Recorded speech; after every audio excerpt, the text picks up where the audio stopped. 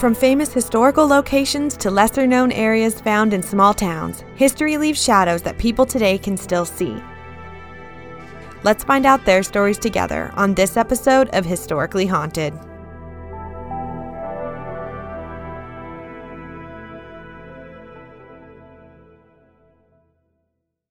Hello everyone, thank you so much for taking the time out of your day to listen to Historically Haunted. I am your host Ariel and I'm back with another episode, and today I will be talking about Lincoln Park and the Lincoln Park Zoo that is in Chicago, Illinois. This is a beautiful park and it might shock you to learn about what is buried underneath.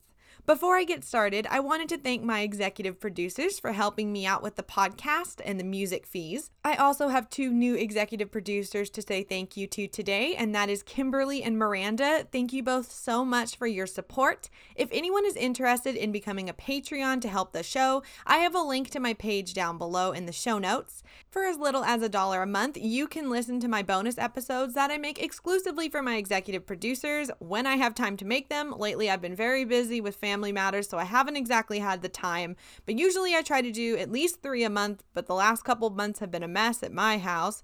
But anyway, if you're interested, you can go down to the show notes and check that out. I also send all of my Patreons a thank you card along with a sticker of the Historically Haunted logo. And I wanted to give a quick shout out as a big thank you to anyone who has ever left me a comment or sent me an email. I really do appreciate the kind words.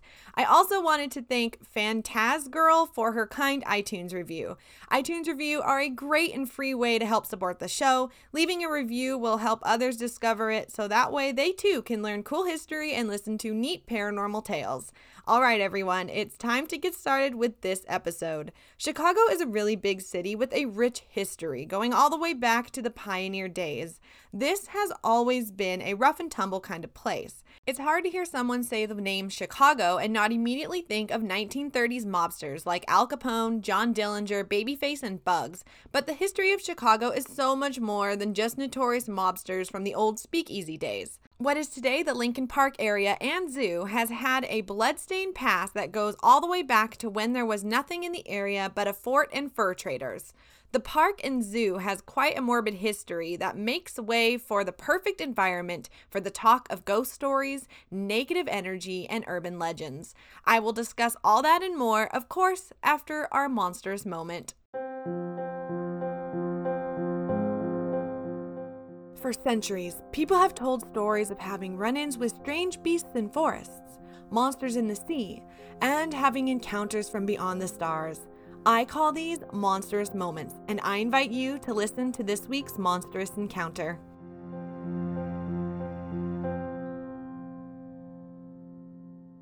In 2017, the Chicago Tribune had an article about a rash of strange sightings.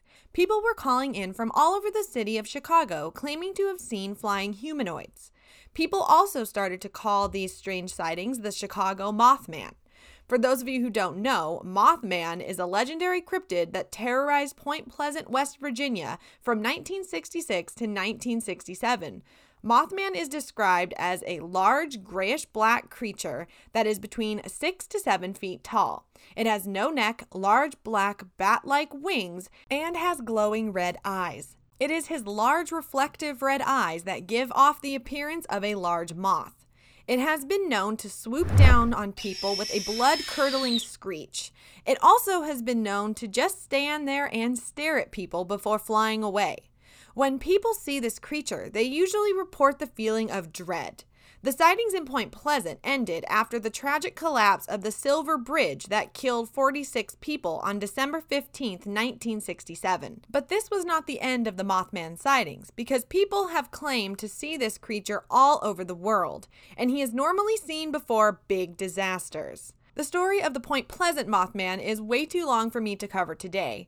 It involves a lot of different people, strange alien encounters like Indrid Cold, an abandoned TNT site, the Men in Black, a book called The Mothman Prophecies, and possibly Project Blue Book. So I will definitely be doing a full episode on that someday in the future. If you want a full in-depth story of the Mothman, please go check out the podcast called Astonishing Legends. They did a 5-part series on the Mothman, and it is insane. It is so connected, and it It makes you go, huh, at the end of it. Even if you started listening to it thinking this is all totally made up, at the end, I guarantee you it'll be a head scratcher, at least a little bit. But for today, we are just focusing on the sightings that happened in the city of Chicago.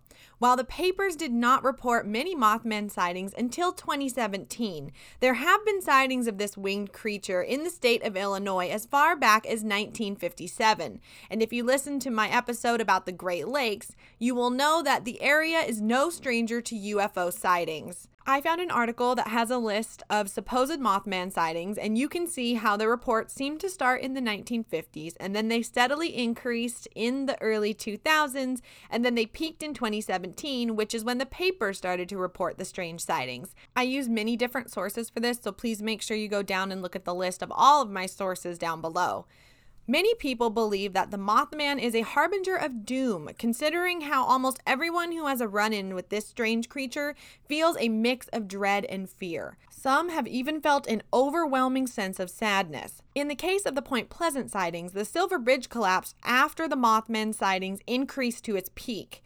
This makes some believe that the Mothman might be trying to warn others about a disaster that is on the horizon, while some think that he is going to cause such a disaster. Some have claimed to see the Mothman at Chernobyl before its meltdown and even New York City before 9/11. Either way, I do think it's interesting that the sightings in Chicago increased again right before the awful year that was 2020, but in my opinion, Mothman should have been seen all over the world right before 2020 because this was a global event. In Chicago in 2017, there had been 20 reported sightings by April. The first one was reported by a woman who was out walking her dog in the park. She suddenly saw the creature just standing on the ground. He was 7 feet tall and was jet black. The woman froze and she stared at the creature who had large wings folded behind it. As she stared, it stared back until it unfolded its huge wings and flew up into the sky. Her account from the Chicago Tribune was, quote, "I felt like it could see through me, read me. It knew what I was thinking, like it could stare right into my very soul. It was the most terrified I have ever been in my life." After this, many more people claim to have seen the Mothman, from people fishing in the evening hours out on the lake to just people walking around the city at night. There had even been some during the day, and perhaps the most famous one was from a man who was standing on the sidewalk outside of a tavern. He was outside on a break when he looked up at the Willis Tower, and he said he saw a human-like figure with large wings perched on top of the building. He stood frozen as he watched this creature jump off the tower, spread its large wings, and fly off in a northern direction. There was even a report from someone who was claiming to have been a police officer who claimed that he and his partner were driving through the neighborhood when they were flagged down by a small group of people. They pointed upwards toward an apartment building, and they all witnessed a large creature with bat-like wings perched on a ledge. The officers shined their flashlights at it, and it opened up its wings and flew away. The whole group told the officers that they had been seeing that creature in the area over the past 2 days, flying around the neighborhood. But there was no way to corroborate this story because he left his name anonymous. According to the timeline of reported sightings, there were about 49 Mothman sightings in the city of Chicago in 2017. Some of these reports even say that they saw multiple flying humanoids spotted flying together in the sky. So maybe Mothman has a friend or even family? No one knows who or what these strange creatures could be. It is easy to scoff at people who make such claims, but when you really think about someone telling you a story about a strange thing that they experienced, what is the thing they normally lead with? They normally say, "I don't believe in the paranormal or UFOs, but I saw something weird." I know I have heard that same sentence uttered so many times from people that I know personally. Many people are afraid of sounding crazy, so many strange things that people have seen go unreported. I'm not here to tell you that UFOs, cryptids, even ghosts exist. That is something that you will have to decide for yourself. I just tell you what other people have claimed that they have seen, and I will let you be the judge. But when you spend as much time diving into history, UFOs, and the paranormal as I have, it's hard for me to stand here and say that there is not something strange going on in the skies and in dark hallways of buildings that have a grisly past. I have found through research that so many paranormal things are creepily connected in hair-raising ways that I never even imagined before I started this show. Next time you are in Chicago, keep an eye out on the beautiful skyline because you might just get to see Mothman flying between the buildings.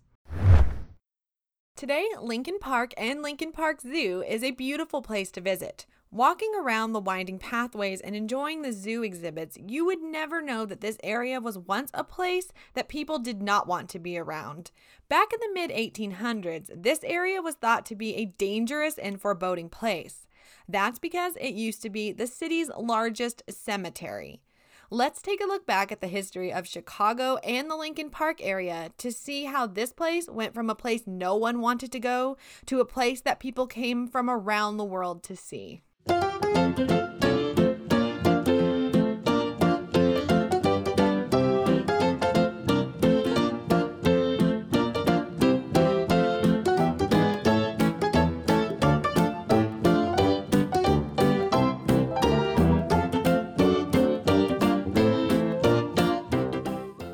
Chicago has been known as the Windy City ever since the late 1800s. Although the reason is debatable, the obvious reason would be because of the strong wind current that comes off of Lake Michigan into the city. However, there are U.S. cities that have higher average wind speeds than Chicago, like Boston, New York, and San Francisco.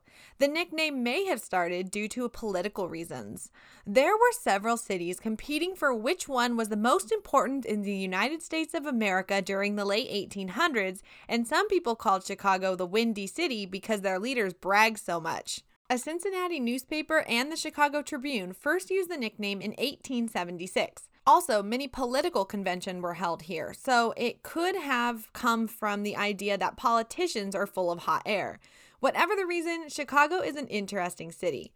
Before we dive into the full history of Chicago, here are a few fun facts I found out about the city. If you go to the top of Willis Tower, well, what used to be called Sears Tower, you can look out at 4 different states. Spray paint was invented in Chicago, and it is home to the Twinkie. The Twinkie was invented in 1930, and it was originally filled with banana cream, but during World War II, bananas became scarce, so vanilla was used instead. The United States' first open-heart surgery was performed at Providence Hospital by Dr. Daniel Hale Williams in 1893. The surgery saved a stabbing victim. Dr. Hale was an African-American doctor who opened the Providence Hospital and Training School for Nurses to provide training for both black and white doctors and nurses. On April 15, 1956, TV stations NBC5 Chicago became the first all-color television station.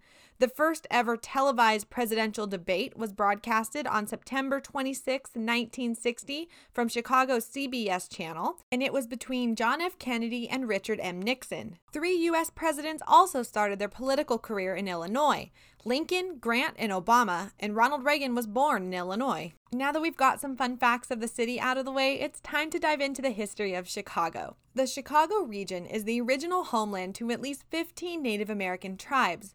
Many waterways intersect here, which led to the area becoming an important place for tribes for travel, trade, and healing. Chicago was on the water route that linked the Mississippi River to the Great Lakes. Many French-Canadian explorers and others passed through this area beginning in the late 1600s.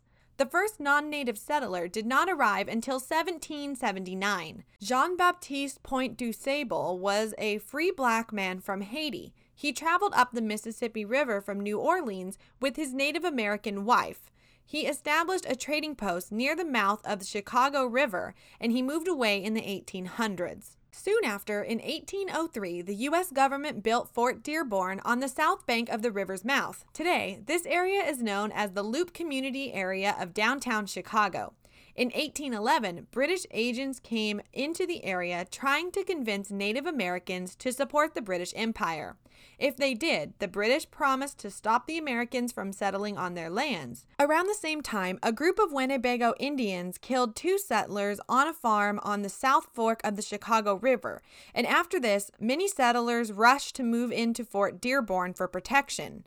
The United States declared war on the British Empire on June 18, 1812. On July 17th, the British took control of Fort Mackinac.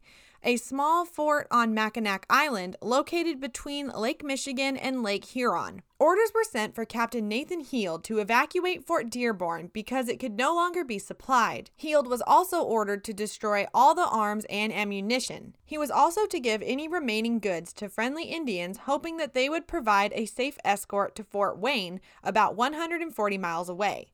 The details that followed are very difficult to validate since there are conflicting reports from eyewitnesses and records have been lost. But this is basically what happened.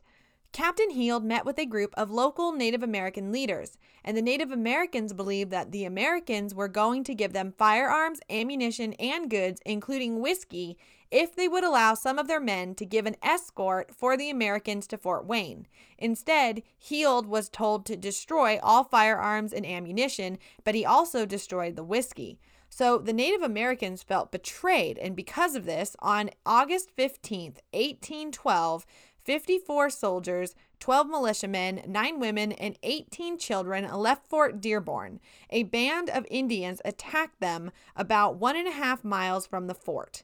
The fight lasted about 15 minutes and was a victory for the Native Americans. Many Americans were killed, 26 soldiers, all 12 militia, 2 women, and 12 children.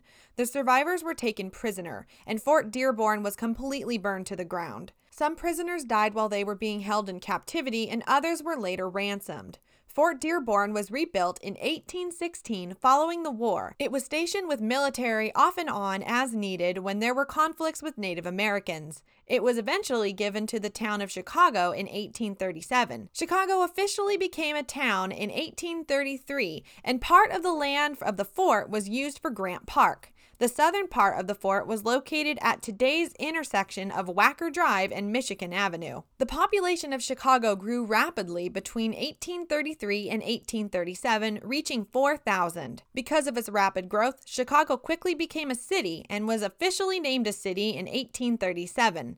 The completion of the Illinois and Michigan Canal made Chicago an important place for selling wheat, and it became the world's largest grain port by 1848. After the canal was completed, the population boomed to over 30,000. The railroad became even more important, connecting Chicago with Milwaukee and eventually the eastern coast. As I mentioned earlier, Fort Dearborn was built in today's Loop area in northern Chicago, but this land was not settled in the 1800s because it was seen as too far from the city limits.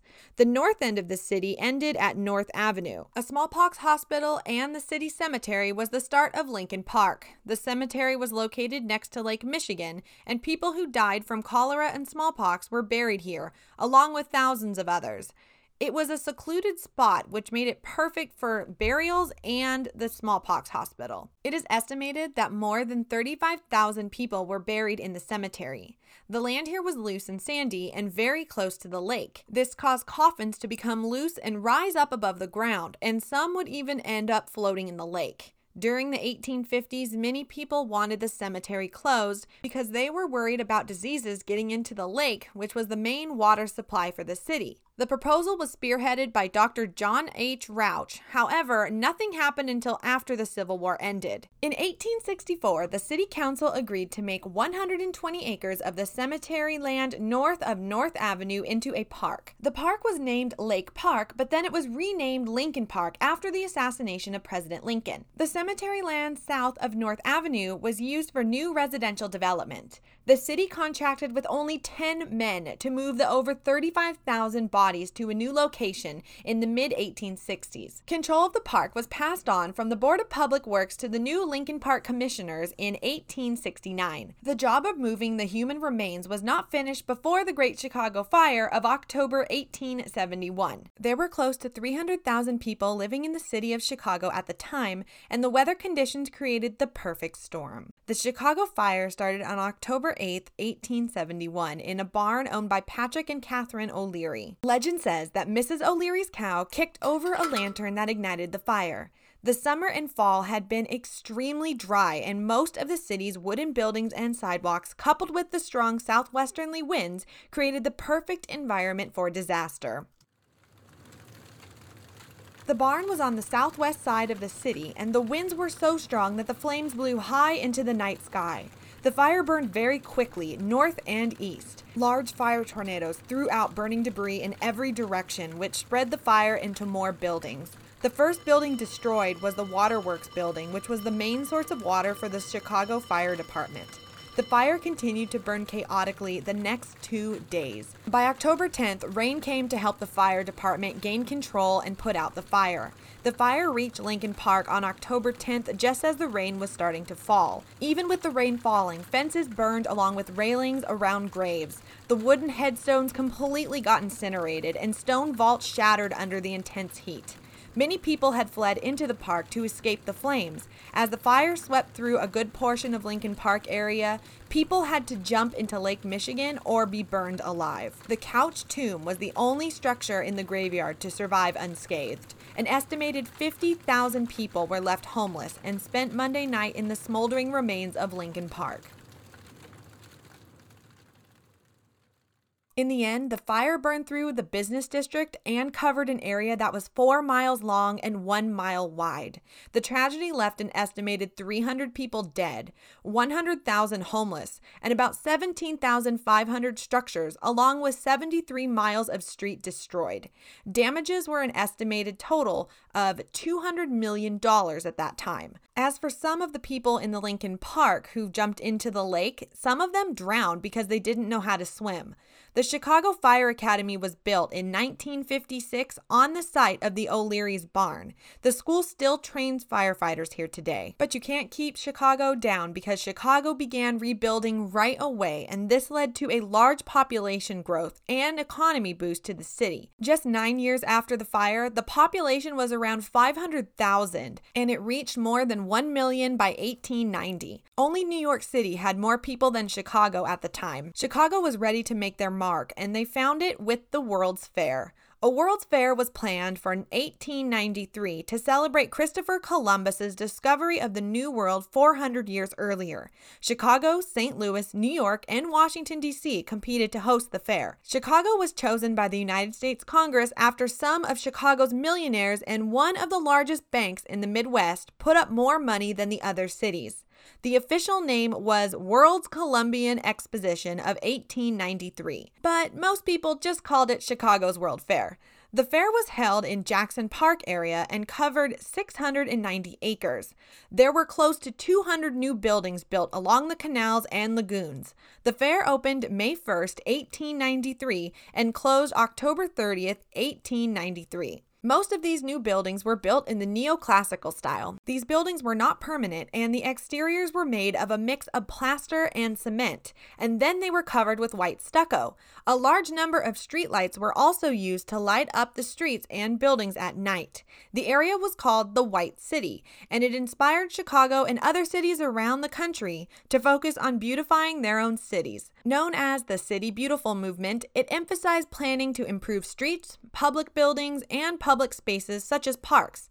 This movement spread to dozens of other cities around the U.S., including Washington, D.C., where plans were made by 1902, led to the creation of what we now know as the National Mall. The Chicago World's Fair was the first one to have exhibitions from other nations. 46 nations participated, and Norway sent a replica of a 9th century Viking ship that was found in a burial mound in Gokstad in 1880. It is the largest preserved Viking ship in Norway. 12 men sailed the replica across the Atlantic Ocean for the World's Fair. Captain Anderson wanted to prove that it was possible for the Vikings to have sailed to the New World before Christopher Columbus's discovery. And I gotta admit, pulling up into the harbor with that boat must have been pretty satisfying considering the World's Fair was supposed to be for Christopher Columbus. The ship was moved to Lincoln Park in 1919, and in 1996 it was taken to Good Templar Park in Geneva, Illinois, where it has been going under a heavy restoration. The Viking ship exhibit is finally set to open up in April of this year, after years of work to restore the ship. Back to the World's Fair, there were several products that debuted at the fair. Some of them we still know today, like Juicy Fruit Gum, Cream of Wheat, and Pabst Blue Ribbon Beer. The dishwasher and fluorescent light bulbs were also displayed there. It was also the first fair to have an area for amusements, which included carnival rides. The most popular rides at the World's Fair was the world's first Ferris wheel. It stood 264 feet tall, and it could fit 2,160 people on it at a time. It had 36 cars, large enough to hold 40 people each. People paid 50 cents to ride it, which was 2 times the cost to the ticket to enter the fair. Its popularity helped offset the huge cost of putting on the fair. The Ferris wheel was so popular that it was moved to the north side of Chicago and stayed in operation for 10 more years, until it was sold in 1904 for the World's Fair that was going to be in St. Louis, Missouri. Buffalo Bill Cody and his Wild West show wanted to participate in the fair. However, his business manager did not think it was fair that they would have to pay 50% of the ticket sales to the exposition. Instead, the manager was able to secure 15 acres right next to the fairgrounds for Buffalo Bill to use. There was an 18,000-seat arena built, and Buffalo Bill's Wild West show began performing 4 weeks before the opening of the World's Fair. The show was called Buffalo Bill's Wild West and Congress of Rough Riders of the World. There were 100 former cavalry members, 46 cowboys, 97 Cheyenne and Sioux Indians, herds of buffalo, horses, and elk. Also there to perform was the sharpshooter named Annie Oakley. An average of 16,000 people attended each of the 318 shows. The show ended 1 day after the closure of the World's Fair. Cody made about $1 million in profit, which would be close to $30 million today. Because of Chicago having a World's Fair, they wanted a rush job on the Lincoln Park area to make it look nice for people visiting from all over the world. Due to the rush job and also the fire taking out all of the gravestones, no one knew where anyone was buried anymore. So the city decided to do one thing: leave the bodies where they were and just build the park over the top of it. The city claimed that they did move 4,000 Confederate soldiers to the Oakwood Cemetery and reburied them to what is now known as the Confederate Mound, but some researchers aren't sure that all of the soldiers' remains were moved before the fire. Also, it is believed that 10 to 12,000 total bodies are still left in the cemetery. After the decision was made to just leave the rest of the remains, the park continued to expand south and north, and it today covers 7 miles of Chicago's lakefront. Today, Lincoln Park is the largest park in Chicago and covers 1,208 acres along the Lake Michigan. It has a zoo and many museums. There are also beaches, recreation areas, a chess pavilion, harbors, and nature reserves. Artist Pamela Bannos started a project called Hidden Truths, the Chicago City Cemetery and Lincoln Park.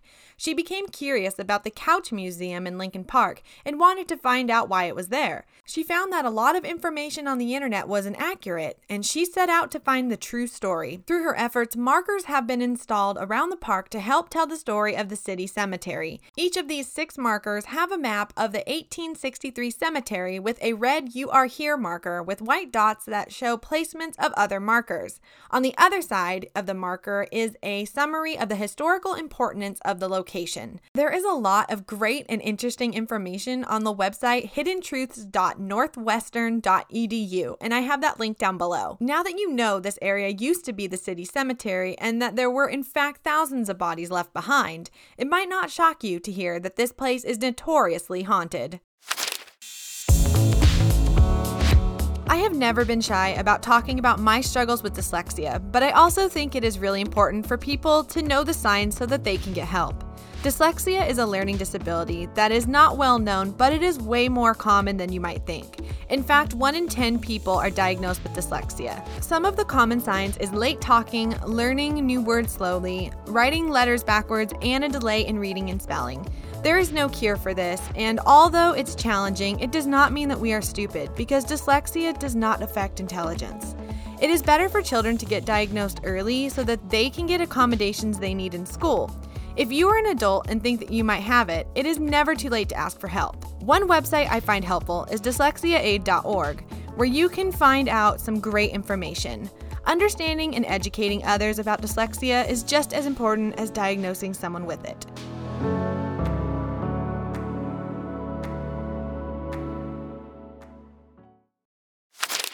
With Lincoln Park now being beautiful and modern, it's hard to imagine that there are still bodies buried underneath your feet. When I was doing research to the area, I found out that many people didn't know the history of the area, and even fewer people knew that it used to be the city cemetery. This might account for so many people being shocked to see ghosts wandering around the park. This is a big area to cover, so I can't cover it all.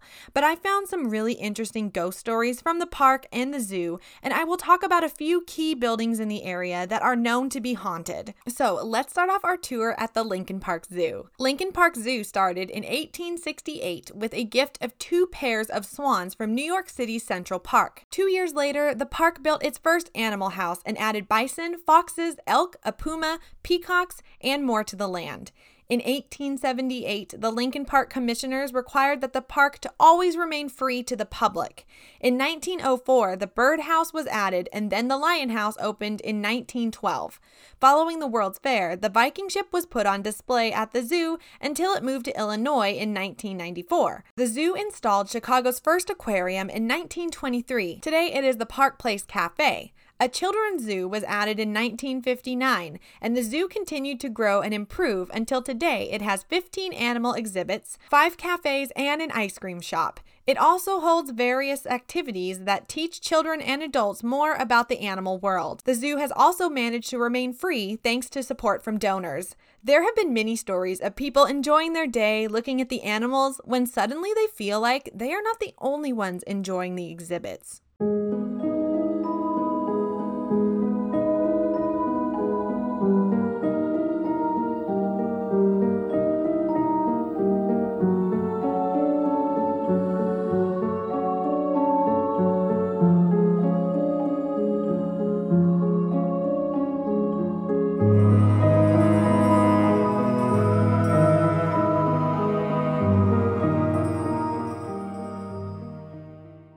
We will be starting off in the Lion House because this building is one of the most haunted in the zoo.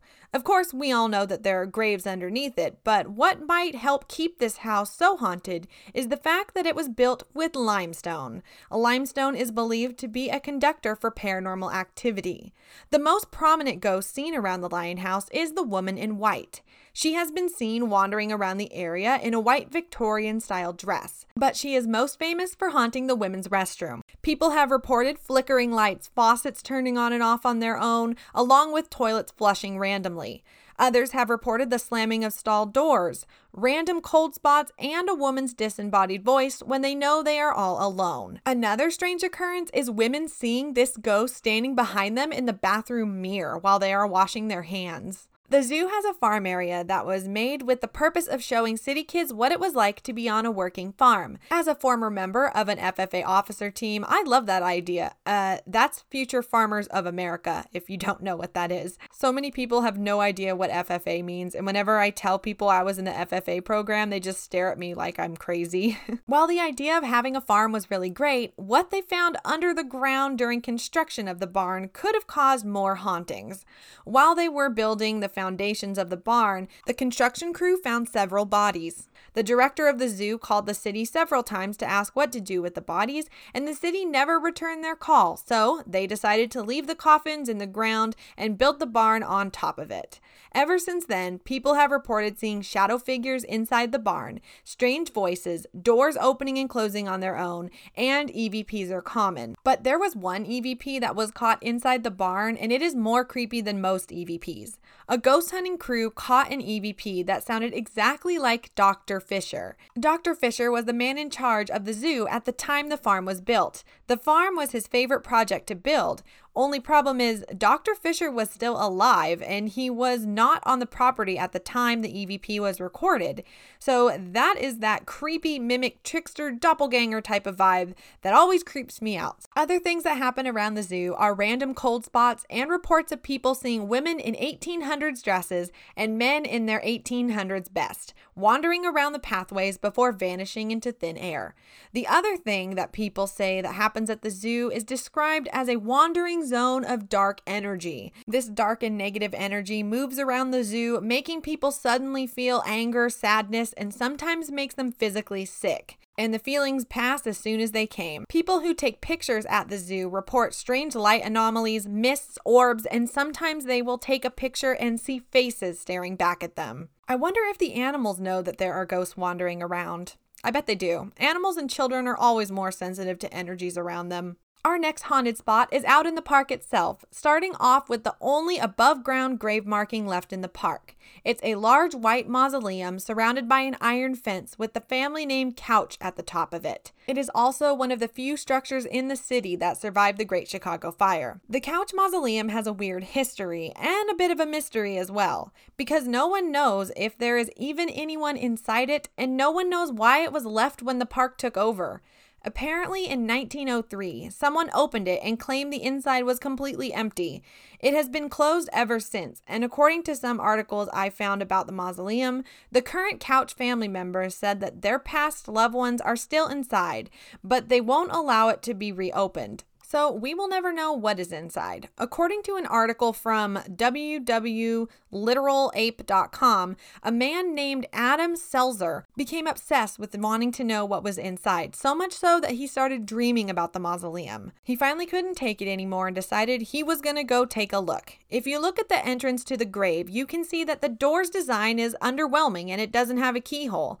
Adam got curious and decided to take a closer look. He noticed that there was a small gap at the bottom of the door. He found a way to get his iPhone in the gap and take a photo of the inside. What did it show? Another door. Yep, that's right. There was a door within a door. The photo showed the real door to the mausoleum. So while we might never know if anyone is still inside, what happens on the outside might answer the question. People who have walked around the mausoleum have felt random cold spots and heard strange voices on the wind. A white mist has also been seen wandering around the mausoleum, and some have even reported seeing the mist travel inside as if there was no door there at all.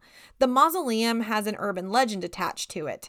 It's basically, if you're brave enough, you go up to the door, you knock 3 times, and the door will swing open, revealing a big ghost standing in the doorway. The city normally tries to ignore the times bodies have been dug up in various places during construction, but one time there were so many bodies found that the papers reported it. In 1998, a new parking lot was being built, and when they started the groundwork, they uncovered 81 bodies. The area they were digging in used to be the Potter's Field. A Potter's Field is a designated area to bury people who were poor and could not afford a normal burial with a tombstone. This area was also used to bury captured Confederate soldiers that passed away at nearby Camp Douglas, but they think that the area where the Confederates were buried is now a softball field. The parking lot has lots of strange things that happen, including shadow figures and apparitions of men and women in tattered 1800s clothing. Strange screams and voices have also been heard in the area. The softball field has lots of stories about ghosts of Confederate soldiers wandering the grounds. Shifting gears here a bit for a second to talk about the Chicago History Museum. Today, the museum is found in Lincoln Park. The original museum with all of its artifacts was lost in the Great Chicago Fire. After the fire, they built a new building at the park. They also were able to purchase new artifacts in 1920 from an estate sale of a collector named Charles F. Gunther. He was a famous candy maker at the time, and he had thousands of artifacts in his private collection that the museum was able to buy. One of these artifacts was the bed that President Abraham Lincoln died on. Lincoln was assassinated on April 15, 1865, while he was attending a play at Ford's Theater in Washington, D.C. After he was shot in the head by John Wilkes Booth, he was carried across the street to a house where they laid him on a bed while he waited for the doctor. Sadly, he passed away in the bed, and somehow that bed got into Gunther's private collection. I have been to Ford's Theater and the house that Lincoln passed away in, but I was in like 8th grade when we did that, and I didn't know that the bed wasn't the actual bed. I thought that was the real bed. It turns out that the bed's not exact, but the pillow is the actual pillow that Lincoln did rest his head on while he waited, and I think there's still blood on it if I remember correctly. So the bed went into Gunther's private collection, but they left a pillow behind at the actual house where Lincoln passed away at. If you ever get to go take a tour of the house in Ford's Theater, I highly recommend it. It is amazing. It's sad, but they have so many cool Lincoln artifacts inside the museum too, inside the Ford's Theater Museum. It's very neat. I would suggest anyone going to DC make sure that is a stop on your must-see list. And I'm also starting to lose my voice, so sorry if my voice sounds like it's fading here near the end. Okay, so back to the Chicago History Museum. Knowing that they have the bed that Abraham Lincoln died in, it might not surprise you to hear that the ghost most seen at the museum is Abraham Lincoln. He has been seen, top hat and all, pacing around the bed and wandering the hallways. For those who don't know, Lincoln was one of our most clairvoyant presidents the U.S. has ever had. He saw visions of the Civil War before it began, and he also saw visions of his funeral chain and his own death. Speaking of Lincoln's funeral chain, it is said that you can still hear the whistle of his funeral train pulling into the station on the anniversary of the original funeral train ride. I talked about this ghost train in another episode, but I can't remember if it was a bonus episode or not, so I will give you a rundown really quick of the ghost train. The train is seen and heard at night through many states. It passes by the same route it took when it carried President Lincoln's body to his final resting place in Springfield, Illinois. When people see the train pass by, it is said that the tracks fill with fog and time stands still. Then you see the black funeral train pass by on the tracks. You can see the ghosts of Union soldiers standing guard on the train, but if you look closely, they are not ghosts, they are skeletons. If you ever see this train, check your watch, because it is said that time will stand still and your watch will stop and never start again. For the next location, I wanted to give a trigger warning to anyone that might have an issue with suicides. I just wanted to let you know that that's coming up. There was a spot in this park that is well known for it. So I just wanted to give everyone a heads up. That's coming up for the next section, but I'm still going to talk about more places after it. So if you want to skip ahead a little bit, feel free. The park is also known to have ghosts of many suicide victims. During the Chicago World's Fair, the city decided to build a sightseeing bridge over the lagoon in the park. The bridge was built in 1893, stood somewhere between 40 to 75 feet tall, and was named High Bridge. It was meant to give people a bird's eye view of the World's Fair and the city of Chicago. It did not take long for this bridge to get a new name, Suicide Bridge. This bridge quickly became a popular spot for people to kill themselves. The bridge was barely completed before someone committed suicide on it. It is hard to know the exact number of deaths that happened due to poor record keeping of the times, but it is estimated that the bridge had over 100 suicides. Many people jumped, but some hung themselves from the bridge and some shot themselves before falling into the water below. Others took poison and then walked into the lagoon that was underneath the bridge to drown themselves. Sadly, this area was like a magnet for people who wanted to die. The lagoon area below also had many accidental drownings, and bodies were found in the water often. The deaths happened in such a rapid procession that the city decided they needed to take action. They decided to take down the bridge in hopes that it would save the reputation of the park. The bridge was taken down in 1919. While the bridge was short-lived, the ghosts of its many victims have stayed in the area. Even before the bridge was taken down, the lagoon had a haunted reputation. Many people would report seeing ghosts of people standing on and around the bridge and the area below before they vanished. Shortly after the park opened, police officers began to refuse to patrol the park at night because of strong paranormal activity. There is one account of an officer who was patrolling the area near the zoo in the late 1800s.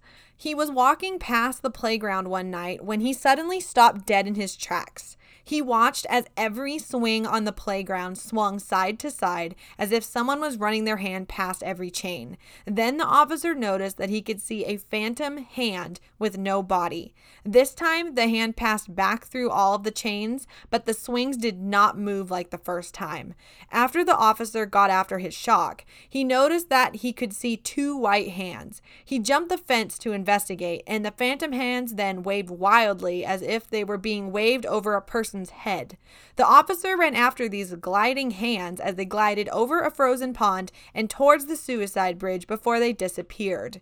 Many other ghosts have been seen in the area. Strange voices, screams, phantom splashes as if someone just fell into the water, phantom gunshots, and mist along with balls of light have been seen. Back out in the park, there is a big stone with a plaque on it. It is called the Kennison Stone. The plaque states that the stone is in honor of David Kennison, who was the last survivor of the Boston Tea Party, and he passed away at 115 years old.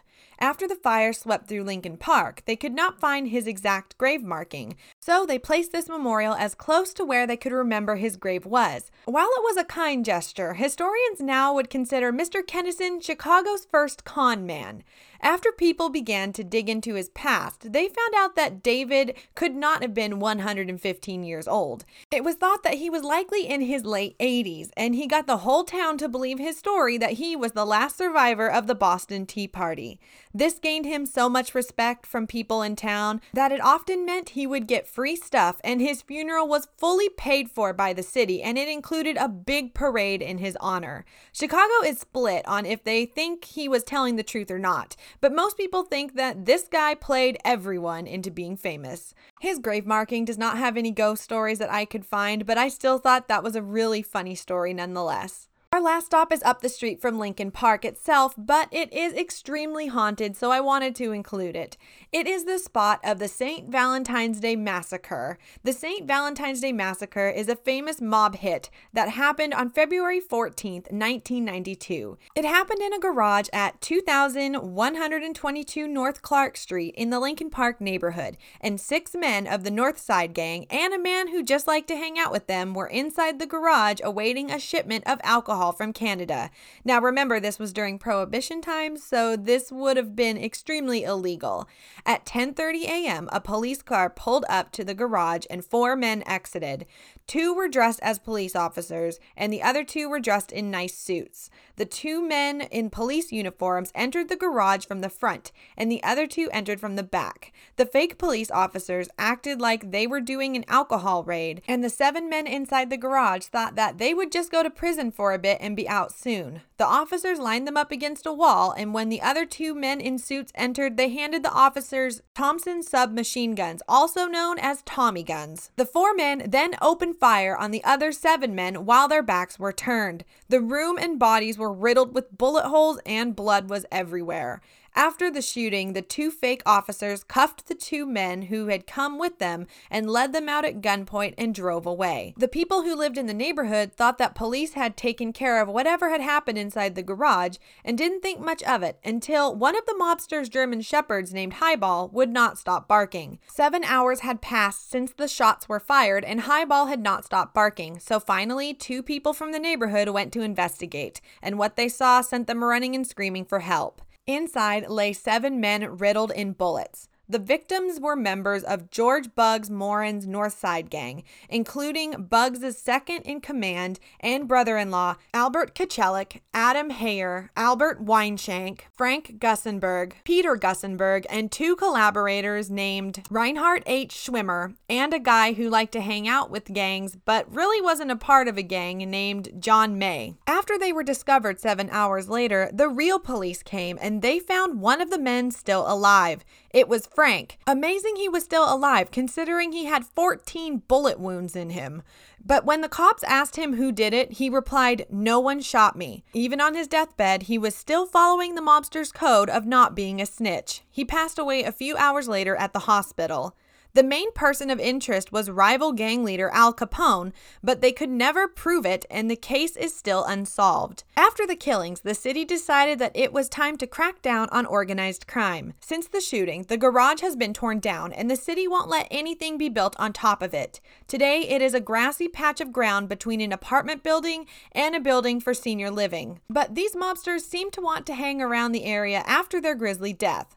The apartment building to the left side of what used to be the garage has experienced a lot of poltergeist activity, from lights flickering, electronics malfunctioning, to things going missing and ending up in random places. In the senior living home to the right of the area, people have claimed to see mobsters standing behind them in the mirror. Day and night, people have claimed to have seen men in 1920-style suits and fedoras wandering around the area before vanishing. Strange light anomalies show up in pictures when taken around the area, and dogs get upset and refuse to walk past the spot. EVPs and spirit box sessions have been performed there by local ghost tours and paranormal enthusiasts, and the site is very active. Perhaps the most disturbing thing reported in the area is after a fresh snowfall. It is said that you can see the outlines of the bodies from the massacre. The outlines are positioned exactly like the crime scene photos, and the kicker is there are no footprints leading to or from the strange outlines.